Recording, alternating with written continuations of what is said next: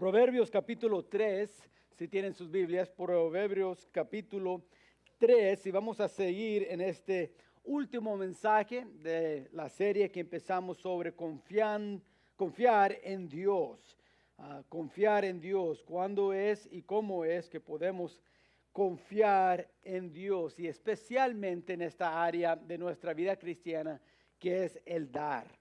Y hemos estado aprendiendo mucho sobre eso, Proverbios capítulo 3, donde vamos a seguir en ese estudio. Pero mientras volteen ahí en sus Biblias, quiero nomás anunciar también, oren por la familia Cuellar. El viernes por la tarde, el papá del hermano Enrique Cuellar falleció. Ya estaba batallando cáncer por un buen rato. Y el viernes en la noche, como a las 8:30 de la noche, falleció. Los que conocen la familia Cuellar saben que el hermano por muchos años, más de 3 décadas, han estado orando por él, que él se entregara al Señor. Nunca se quiso entregar, nunca quiso llegar a la iglesia, pero en estos últimos semanas, mientras le siguieron hablando del Señor, dándole el evangelio, él aceptó a Cristo como su Salvador. Y qué bendición, no hay mejor consuelo cuando un ser querido ha partido a la otra vida que saber que están en la presencia del Señor, saber que han sido perdonados y están en una vida gozosa en el cielo. Pero aún sabiendo eso, sabemos que es todavía doloroso perder un papá.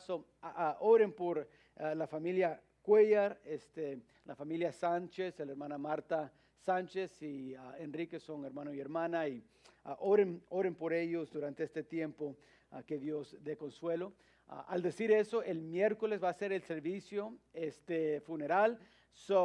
El servicio del miércoles que está aquí lo vamos a cancelar, y todos vamos los que puedan ir allá a la funeraria Wilson el miércoles en la tarde. Y vamos a poner más información sobre eso en el Facebook. Pero queremos ser de apoyo, de ayuda durante este tiempo. Este miércoles que viene va a ser el funeral allá, el servicio funeral en el Wilson Funeral Home, y entonces todos los que pueden llegar a estar con la familia, les invitamos a estar allí. Proverbios capítulo 3, quiero que noten versículos 5 y 6. Estamos estudiando el 1 al 10. Pero no por causa del tiempo, vamos a leer solamente el versículo 5 y 6, que dice: fíate de Jehová de todo tu corazón y no te apoyes en tu propia prudencia. Reconócelo en todos tus caminos y él enderecerá tus veredas. Confiar en Dios. Sabes, la confianza lo cambia todo. Cambia nuestras relaciones, nuestras actitudes, cambia nuestras decisiones y aún nuestras acciones. En verdad, lo cambia todo cuando tenemos confianza. Ahora, lo cambia todas nuestras relaciones humanas, pero como hemos dicho, también cambia todo en nuestro caminar con Dios, nuestra relación con Dios. Dar a Dios tiene que ver todo con nuestra confianza en Él. Dar a Dios tiene todo que ver con nuestra confianza en Él. No tiene nada que ver con cuánto dinero tenemos, cuántas posesiones tenemos, cuánto ganamos en el trabajo o dónde trabajamos. Dar a Dios tiene todo que ver con nuestra confianza en Él. Es interesante, en 1988 tuvieron las Olimpiadas de invierno, y un programa salió antes de las competencias, y estaban mostrando cómo una de esas competencias es estar esquiando, es la palabra yo creo, esquiando así, y había una competencia para personas que estaban ciegas. Y este programa estaba mostrando cómo entrenan a esas personas. Empiezan en un lugar plano Y lo que hacen es que el instructor está enseñando a la persona ciega cómo dirigirse hacia la izquierda, cómo dirigirse hacia la derecha. Y en ese lugar plano hay hielo, obvio, pero están ahí ayudando a esa persona ciega a dominar esa práctica. Cuando ya lo dominan, van ahora a la montaña y la competencia se llama slalom, skiing, esquiando slalom, que significa hay dos postes, como pueden ver, y el que está compitiendo tiene que manejar entre los dos postes, desde arriba de la montaña hasta llegar hacia el fin, que está al base de la montaña. Y estaban demostrando a lo menos en ese programa, que cuando ya llegan a ese punto en su entrenamiento, llevan a alguien que puede ver detrás de ellos. Entonces, cuando empieza la competencia, el ciego va enfrente, la persona que puede ver y el instructor, el entrenador, va detrás de él y va gritando: izquierda, derecha, izquierda. Y así, aunque no pueden ver los postes, van guiando hacia los postes, van entre medio de los postes, nomás por escuchar lo que el instructor está diciendo, confiando que Él les va a guiar a donde deben de ir. Ahora, hermanos, yo no sé de usted, pero es algo interesante lo que pueden hacer, pero algo que nos recuerda claramente lo que es nuestra relación con Dios al confiar en Él.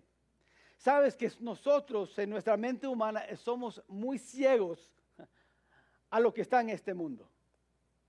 No podemos ver con toda la sabiduría como Dios. Por eso se requiere de cada cristiano confiar en Dios. Decir, hay cosas que no entiendo porque no los veo bien y necesito escuchar la voz de Dios para dirigirme y para ver que Dios nos esté creciendo y bendiciendo, nomás por medio de escuchar y obedecer. Cuando llegamos a esto de confiar en Dios al dar, es escuchar lo que Él está diciendo y obedecer. Estamos esquiando en esta montaña que se llama la vida, escuchando a nuestro instructor cómo llegar a la meta. Confiar. Porque el dar en la vida cristiana tiene todo que ver con confiar en Dios. Ahora, hace 2 semanas empezamos usando la palabra creer como un acróstico para ayudarnos en esto de confiar, de obedecer y confiar en Dios. Y les quiero recordar de esos primeros 3. Hablamos de crear un inventario. Recuerdan, hablamos de, hay que examinar pues nuestras vidas y ver lo que Dios ha hecho en nuestra vida, ¿sí? Y ver el espejo de cómo somos y cómo estamos pensando y cómo estamos actuando y tener un inventario sobre lo que Dios nos ha dado y ha hecho en nuestras vidas. La letra R es reconocer a Dios como nuestra fuente. Y hablamos de cómo es tan importante que reconozcamos que es Dios que nos da la fuerza para ganar cualquier dinero que tenemos o cualquier posesión que hemos adquirido. Es solamente por Dios que lo hemos hecho. Él es la fuente de todo. Él nos ha bendecido en cada área porque Él es un Dios bueno y es la fuente de todo. Y recuerden, estudiamos cómo Dios le dijo al pueblo de Israel cuando Él les estaba llevando a la tierra prometida. Dijo, al entrar a esa tierra prometida, cuando reciben las bendiciones, no olviden quién les dio esas bendiciones. Cuando están trabajando en esas casas que no construyeron, porque conquistaron a esos pueblos. Cuando están tomando las uvas que no plantaron, recuerdan, Dios fue el que me dio lo que tengo. Primero, crear un inventario. 2, reconocer que Dios es el fuente de todos. Y número 3 era entender, la letra E, entender los principios de Dios. Entender los principios de Dios. Y quiero seguir porque les di 5 principios hace 2 semanas sobre lo que hay que entender si vamos a dar a Dios con un corazón alegre, gozoso, de una manera que le agrada a Dios. Y hoy en esta mañana quiero empezar otra vez entendiendo los principios de Dios y quiero darles 5 más principios en eso. All right. Ahora, le voy a recordar de los primeros 5 que ya aprendimos. El primero, el principio de quién está a cargo. Y aprendimos que Dios está a cargo de todo. El segundo fue el principio de dar y crecer. No podemos crecer en nuestra vida cristiana sin primero dar. Dar es la fuente que nos da la fuerza, el entendimiento para crecer. Principio número 3, el principio de hazlo ahora. Es de lo que Dios me ha dado y lo que tengo en mi mano, hay que dar eso a Dios ahora. No decir, bueno, cuando ya llego a este punto, cuando alcanzo esta meta, ahora voy a empezar a dar. No, la palabra de Dios y Dios nos instruye dar lo que tienes ahora a Él. El principio de estoy en deuda. Hablamos que estamos en deuda a todos. Nacimos en deuda hacia Dios. Y Pablo dijo no solamente hacia Dios, y a todos. Estamos en deuda a todos los humanos. Por eso hay que compartir el evangelio, pero también compartir nuestros bienes. Por eso damos a Dios. Estamos en deuda. Hablamos de ese principio y después el último era el principio de la fuente de la juventud. Y aprendimos que si queremos impactar no solamente nuestra generación, pero también la generación que sigue y 2 generaciones después y 3 generaciones después, el secreto no es, bueno, tomar vitaminas para llegar a 200 años de edad antes que muera, porque no vamos a llegar. El secreto es en dar. Cuando damos, dejamos un legado que puede impactar 2, 3, hasta 4, 5 y más generaciones.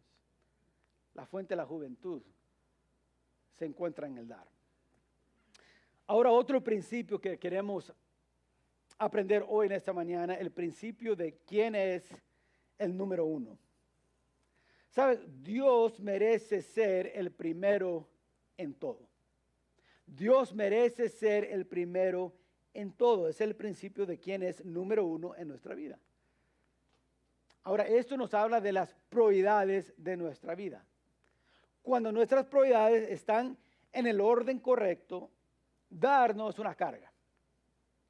Dar no es algo que tenemos que hacer con bastante dificultad. No.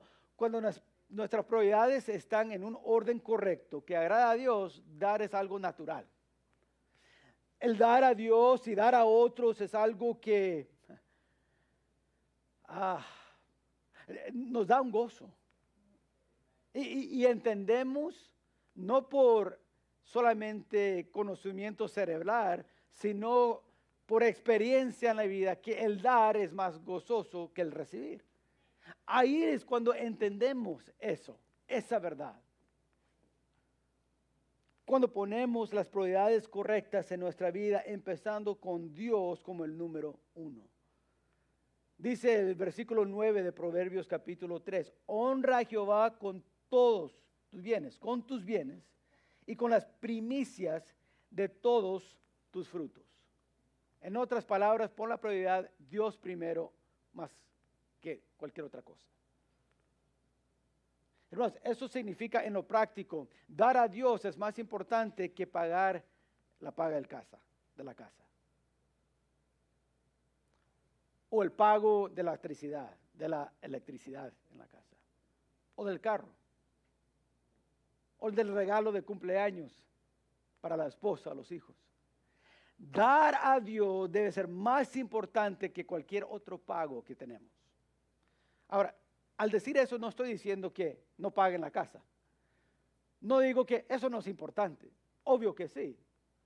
Dejas de pagar la casa por mucho tiempo y te van a sacar de la casa. No estoy diciendo, no hay que preocuparse por eso ni trabajar por eso. No. Lo que estoy hablando sí es prioridades. Y lo que pasa es si no tenemos cuidado, porque somos humanos, es que permitimos que la prioridad del pago de la casa sea más importante que nuestro dar a Dios. Y violamos este principio de quién es número uno en nuestra vida. Aun cuando preguntaron a Jesús esa pregunta, ¿qué es lo más importante, Jesús? Tú que eres maestro, tú que conoces a Dios, tú que conoces la palabra de Dios. Esto es lo que él dijo. Dijo en Mateo 22, cuando le preguntaron, maestro, ¿cuál es el gran mandamiento en la ley? Jesús le dijo, amarás al Señor tu Dios con todo tu corazón, con toda tu alma y con toda tu mente. Este es el primero y grande mandamiento. El primero. Prioridades.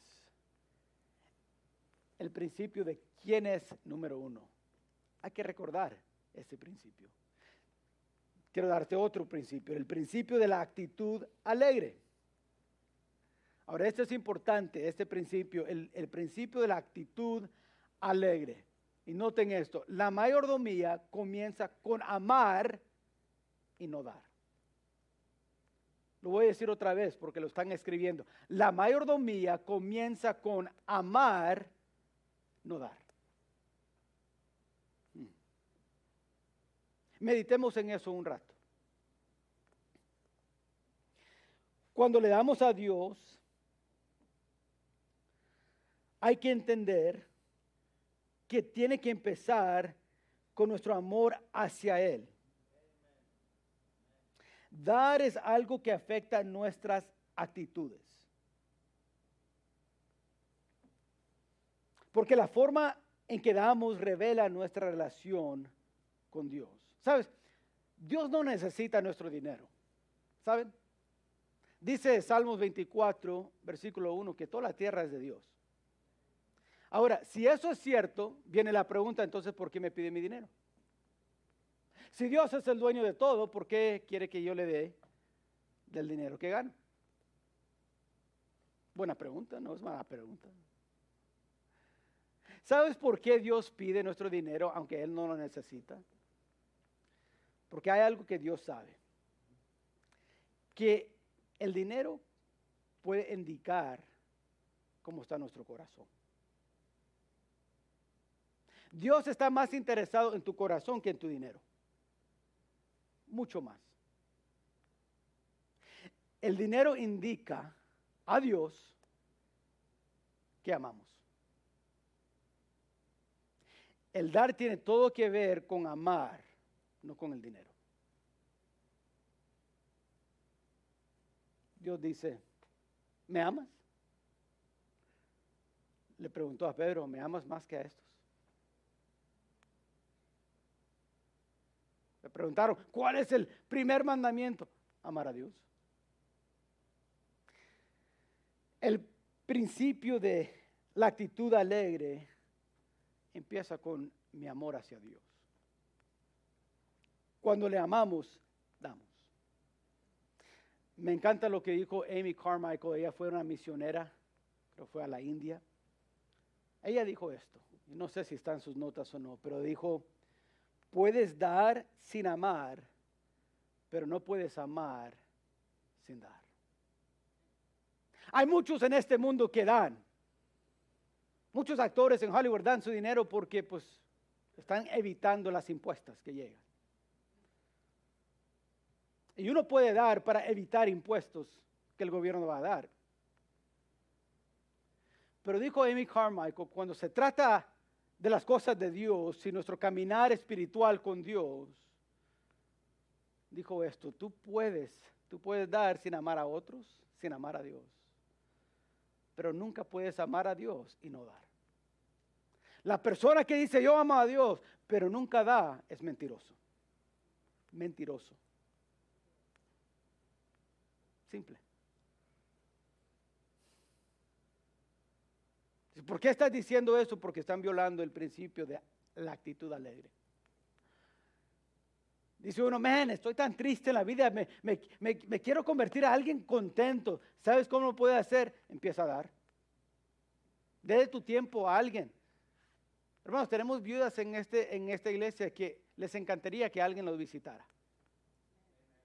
Dé tu tiempo. Y vas a ver que El sentimiento de depresión y de estar triste va a cambiar.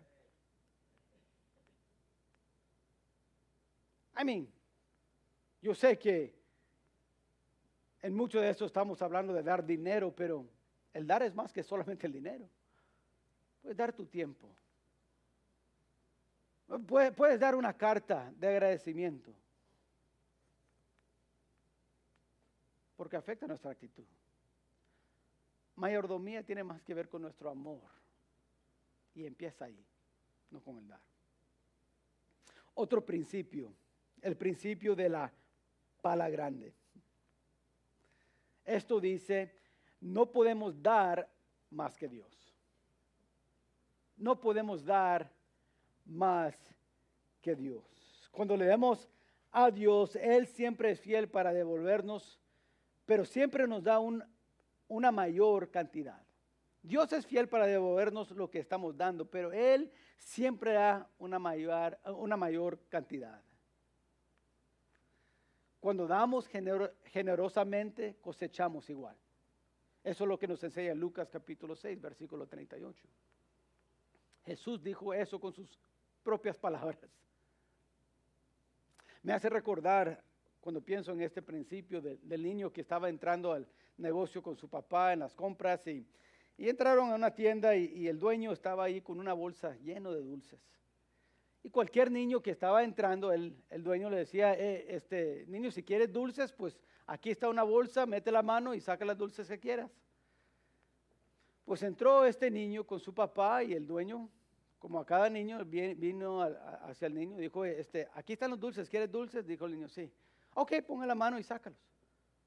Y el niño dijo, no. Entonces el dueño dijo, ¿pero quieres dulces o no?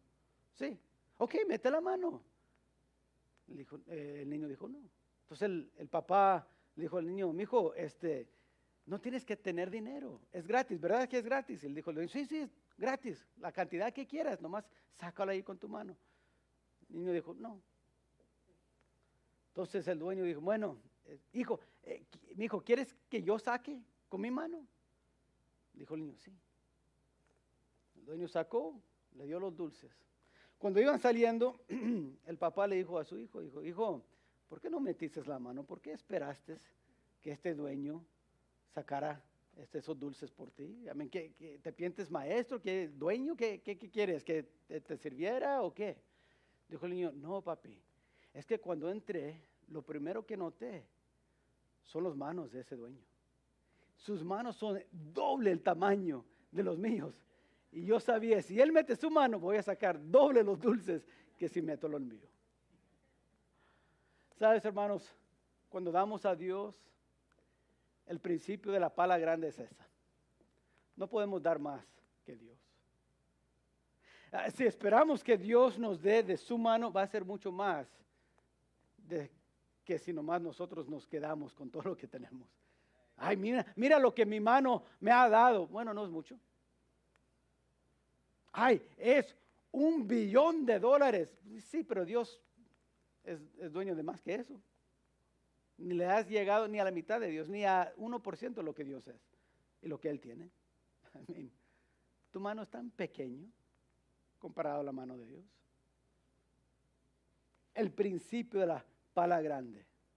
Dar con alegría, dar con generosidad y Dios da igual, pero más. Nosotros usamos nuestra mano muy pequeña, pero Dios con su mano grande nos devuelve. El principio de la pala grande. Y quiero que noten otro principio, el principio del río. Sabes, nuestra vida, y este principio es lo que enseña, nuestra vida debe ser como un río, no como un estanque. ¿Sabes lo que hace el estanque, verdad? Los dos, un río y un estanque, los dos tienen agua. Pero el estanque se queda con el agua. No permite que el agua esté fluyendo a ninguna otra parte. El río no. El río lleva esa agua a tantos lugares. Sí, los dos tienen agua y los dos tienen eso como el centro de lo que son, pero uno está distribuyendo el agua para ver crecimiento y hacer cosas que crezcan y que sean verdes, y otro no. Otro después de un tiempo puede empezar a apestar y aún ser peligroso, tóxico, porque es un estanque y nada se mueve. Nuestra vida debe ser como un río. Alguien dijo esto y me gustó. Nos ganamos la vida con lo que recibimos, hacemos una vida con lo que damos. Nos ganamos la vida con lo que recibimos. Eso es yendo al trabajo y trabajando duro y recogiendo el cheque cada semana o 2 semanas o cada mes. Eso es lo que ganamos por trabajar en nuestra vida. Pero si quieres hacer una vida que impacta, que tiene propósito, que te va a dar a ti significancia, paz, gozo, hay que ser como un río y dar de lo que has recibido. Recuerden este principio del río. Mi vida es para que fluya a otros, dar a otros, no como un estanque. Porque después en un tiempo estás como esa agua que no fluye, sucio, feo. Nadie quiere tomar de esa agua. Queremos ese río con ese agua puro que trae crecimiento. El último principio es el principio de quién tiene control. ¿Quién tiene control? Hasta que Dios tenga el control de mi vida, estoy fuera de control. ¿Verdad? El principio de quién tiene. Hasta que Dios tenga el control de mi vida, estoy fuera de control. James Lawless dijo esto, dijo, la mayordomía es más que la administración de las cosas. Es negarme a que esas cosas me controlen. La mayordomía es más que administrar las cosas, aunque mayordomía tiene que ver con eso, administrar, pero es más que eso. Es negarme que esas cosas que Dios me ha dado me controlen. Y debemos de cuidar mucho con eso en nuestra vida, hermanos. Es muy fácil porque me ha pasado a mí muchas veces. Permitir que las bendiciones de Dios me empiezan a controlar. Ahora es nuestro trabajo, carro,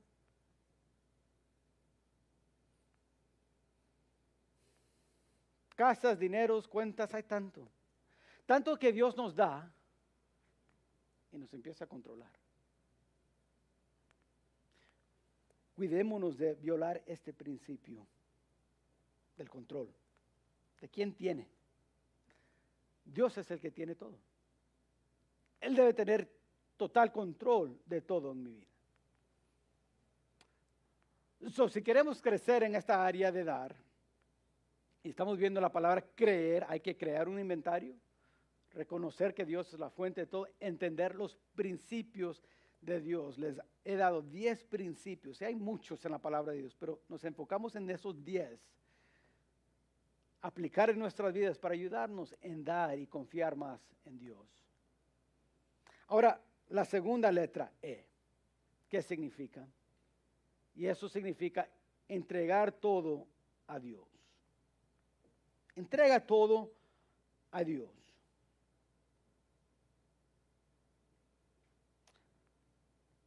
Ahí en tus notas quiero que noten, al entregar todo a Dios, significa esto. No es cuánto tenemos del mundo lo que dirige nuestra generosidad hacia Dios, sino cuánto tiene Dios de nosotros.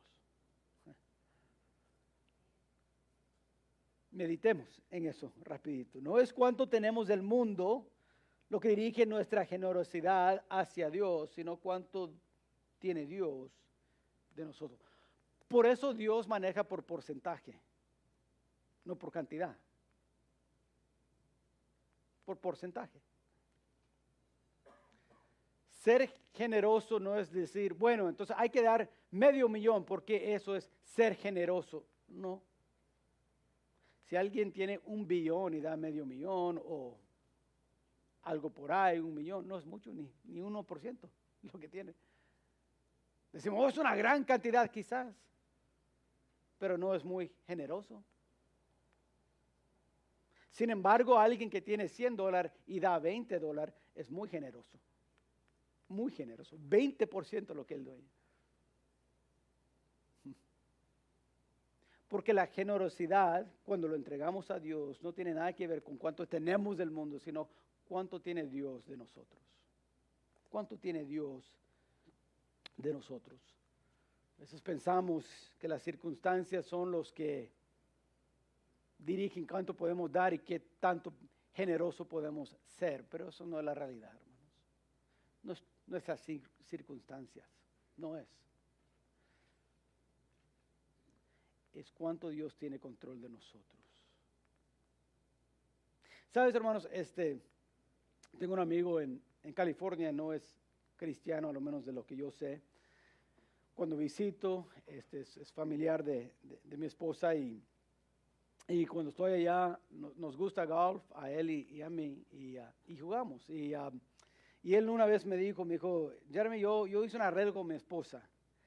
Dijo, como ya estoy retirado, yo le dije a ella, $40 cada semana va a ir al golfo. Voy 3 veces a la semana, el curso donde él juega es uno donde él trabajaba antes, le dan quebrada, casi no paga mucho y dijo, yo le dije a mi esposa, cada semana 40 horas yo voy a gastar en golf. Si le gusta o no le gusta, es un arreglo que hicimos y ella dijo, no, pues está bien. Y es lo que hago. $160 al mes. Dije, wow, ok. Y cada vez que yo he ido, cada lunes, miércoles y viernes está jugando. Hace el tiempo una mañana para ir a jugar y toma como 4 horas jugar el juego, 18 hoyos.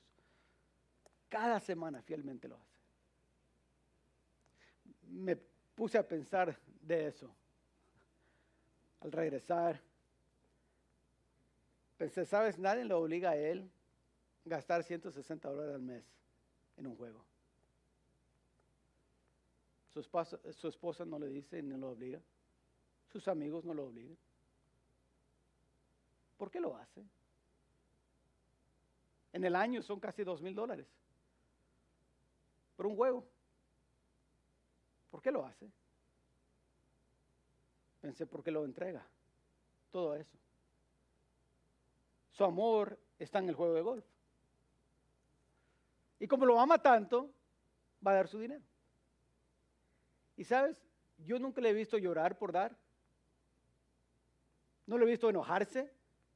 Otra vez 40 horas esa semana. Ay, qué horrible. Nunca le he visto hacer eso. Cada vez que jugamos, platicamos, nos gozamos. Nunca me ha dicho, no hombre, Jeremy, en este día 15 horas en este juego. Y otra vez el viernes lo voy a hacer otra vez. Y, ay, qué triste, ¿no? Pero sabes, hermanos, tristemente he estado con cristianos que sí, se enojan. Dan, pero quejándose. Y pienso en esta verdad. ¿Qué tanto tiene Dios de nosotros, de nuestro corazón? Porque cuando lo tiene, dar no es algo de, ay, ¿por qué? No, es un gozo.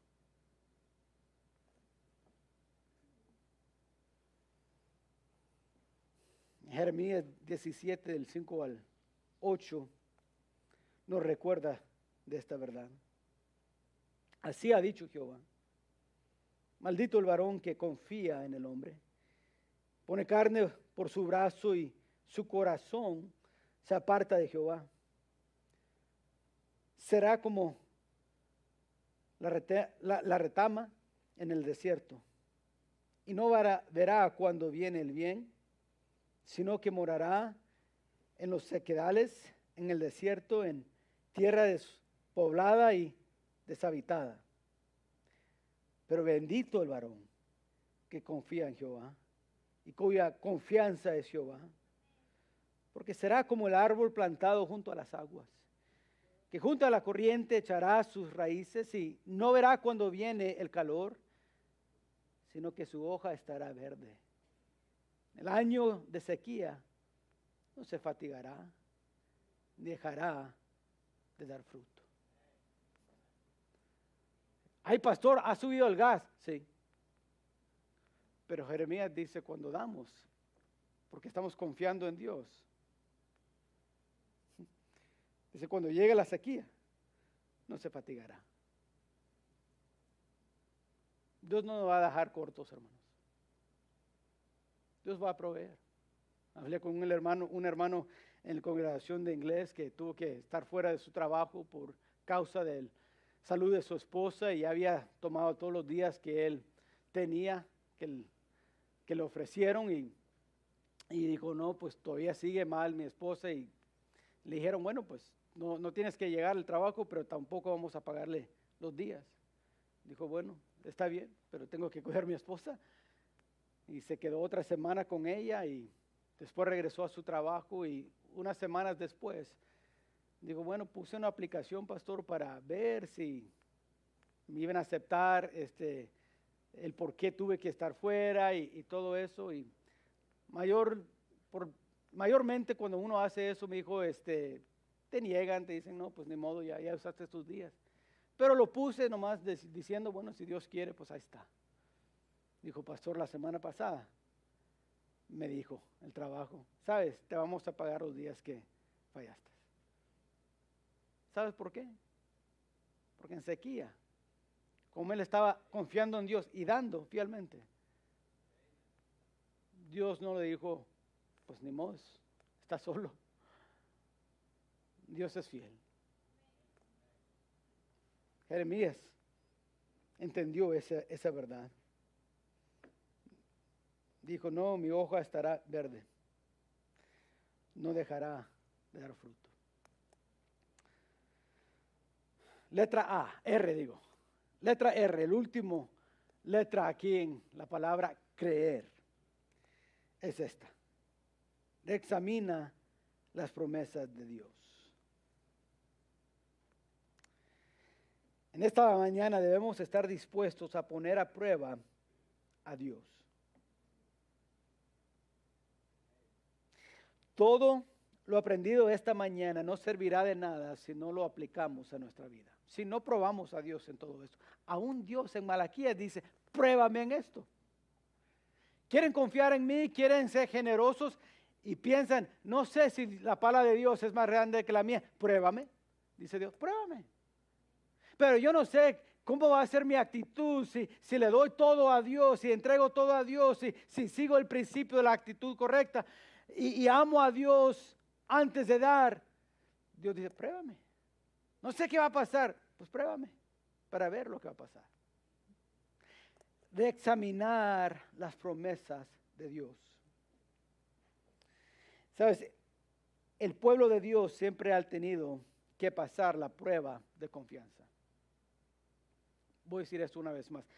El pueblo de Dios, cualquier discípulo de Cristo, cualquier persona que ha dicho, yo soy seguidor de Jesús, soy seguidor de Dios, creyente en el Dios de la Biblia, ha tenido que pasar pruebas en su vida. Y quiero decirles una noticia que es un poco de mala noticia. Que las pruebas no terminan después de los 18 años de edad. Salimos de la escuela y decimos, ya no tenemos pruebas, exámenes, y no viene al colegio. Ok, vas al colegio y estudias y saques ahí tu licenciatura y dice, ya no hay exámenes. Y después dice, no, ahora empieza la vida. Real. Y siempre hay pruebas y a veces pensamos, ya acabé con todo, ya aprendí todo. Y Dios dice, no, siempre hay pruebas para el discípulo de Cristo. La persona que sigue a Dios siempre hay pruebas. Y quiero que noten, no sé si está en sus notas, pero ¿sabes? Noé en Génesis capítulo 7 tenía 600 años de edad cuando vino la prueba. Yo hubiera pensado, no hombre, ya pasaron 600 años, Dios, no he probado que estoy confiando en ti. Dice Dios, sí, pero te voy a probar otra vez. Porque las pruebas siempre llegan a nuestra vida. Siempre, siempre, siempre llegan. Noé tuvo que enfrentarlos. Abraham, a los 90 años, a los 100 años de edad, tuvo que enfrentar pruebas. Bueno, estaba ya un poco más de mayor, de 100 años. Tuvo a Isaac a los 100. Isaac quizás en este tiempo de esa prueba, tuvo quizás unos 13 años de edad más o menos. Abraham tenía 113 años más o menos. Y Dios siguió probándolo. ¿Sabes? Josué tuvo pruebas. Ahí estaba conquistando con Moisés, pero llegó un tiempo cuando Moisés ya no estaba. Y Jesús dijo, tú vas a dirigir al pueblo de Dios ahora. Otra prueba. Prueba tras prueba tras prueba. David, 1 Samuel capítulo 17, él tenía como unos 17, 18 años de edad, quizás menos, algunos piensan 15 años de edad, quién sabe. Pero no importa si estás de 600 años de edad o 15 años de edad, Dios te va a probar. Y es por eso que hay que reexaminar las promesas de Dios, porque es en las pruebas de la vida, las pruebas que Dios nos da, donde realizamos las promesas de Dios. ¿Sabes? Sabemos esto, la palabra de Dios dice, Dios es nuestro consuelo, pero ¿sabes cuando uno vive eso? Cuando muere tu mamá o tu papá o un ser querido. Ahí es cuando en verdad vas a o sentir y vivir esa verdad o no. Es en esos momentos cuando sí entendemos, ¿sabes? Dios es mi consuelo. ¿Sabes? Sabemos las promesas de Dios que dice, mi presencia está contigo, te voy a fortalecer. Pero, ¿sabes? No vas a realizar eso hasta que estás en un momento débil en tu vida. Cuando la gente está hablando mal de ti, cuando ya todos se han dado la espalda a ti y lo que estás haciendo, ahí es donde vas a realizar, Dios es mi fortaleza. No en los tiempos cuando te sientes muy bien y fuerte y todos te están animando. No, esos son los tiempos débiles de la vida. Porque las promesas de Dios son más reales cuando vienen las pruebas de Dios. Por eso hay que reexaminar qué son las promesas de Dios. ¿Cuál es la promesa de Dios que yo necesito ahorita en mi vida? Por la prueba que estoy pasando. Cuando viene la prueba de dar, la pregunta es, ¿cuál es la promesa de Dios que estás siguiendo para seguir dando y confiando? ¿Cuál será tu historia? No sé. ¿Pasarás la prueba de confianza? ¿Confiarás en Dios? Es tu decisión, no sé. Cada uno de nosotros hay que hacer esa decisión. Malaquías capítulo 3, el versículo 10, 11 y 12. Quiero que miren las promesas que Dios da cuando dice, pruébame, dice esto. En versículo 10, Él proveerá por nosotros. Eso es su promesa. Versículo 11 dice, yo te voy a dar protección. Versículo 12, su promesa, nuestras vidas serán deseables para otros. En otras palabras, tus hijos van a decir, yo quiero seguir el ejemplo de mami y de papi. Tus vecinos van a decir, hay algo diferente en mi vecino que miro que es contento, alegre, con paz. Quiero esa vida. Tú vas a ser deseable de otros. Dice Dios, te lo prometo. Y Dios no es hombre para que miente. Alguien escribió este poema. Era en inglés, nomás lo traducimos, pero dice esto la poema. Dice, confía en Él cuando la oscura duda te asalte. Confía en Él cuando pequeña sea tu fuerza.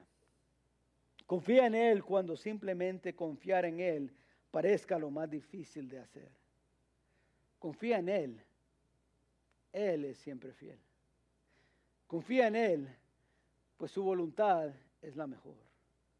Confía en Él, porque solo en Él, corazón de Jesús, hallará tu alma descanso. Confía en Él. La serie que hemos estado estudiando es Confiar en Dios. ¿Cómo podemos recordarnos de cómo hacer eso? La palabra creer. Crea un inventario. Crea un inventario. Reconoce que Dios es fuente de todo. Entiende los principios de Dios. Entregue todo a Dios y reexamine las promesas de Dios. Pasando esas pruebas, diciendo sí a cada una de esas letras y esas verdades, probamos que sí estamos confiando en Dios. Espero que hoy en esta mañana podamos confiar en Dios. Oremos, Padre. Te damos gracias porque tú eres un Dios fiel. Porque tú eres un Dios que cumples tus promesas. Eres un Dios que te has demostrado poderoso y fiel. Nos has dado tantas razones por lo cual debemos de creer en ti. Pero Padre, tristemente muchos de nosotros, muchas veces, aún yo, Padre, dejo de confiar en ti. Perdónanos, Padre. Perdónanos como iglesia por dejar de confiar en ti. Perdónanos como cabezas de hogares. Perdónanos como tus discípulos, seguidores de ti. Perdónanos por no confiar en ti en cada circunstancia y cada situación y en cada prueba. Ayúdanos, Padre. De hoy en adelante, tener un corazón que confía en ti, que te ama. Una mente que entiende tus verdades, tus principios y los sigue y los obedece. Ayúdanos a ser como ese esquiador ciego, escuchando tu voz, dirigiéndonos en cada paso de nuestra vida. Queremos terminar nuestra carrera confiando en ti y viendo tu verdad. Ayúdanos, Padre, a aplicar estas verdades en nuestra vida. Y esto lo pedimos en el nombre de Cristo Jesús. Amén.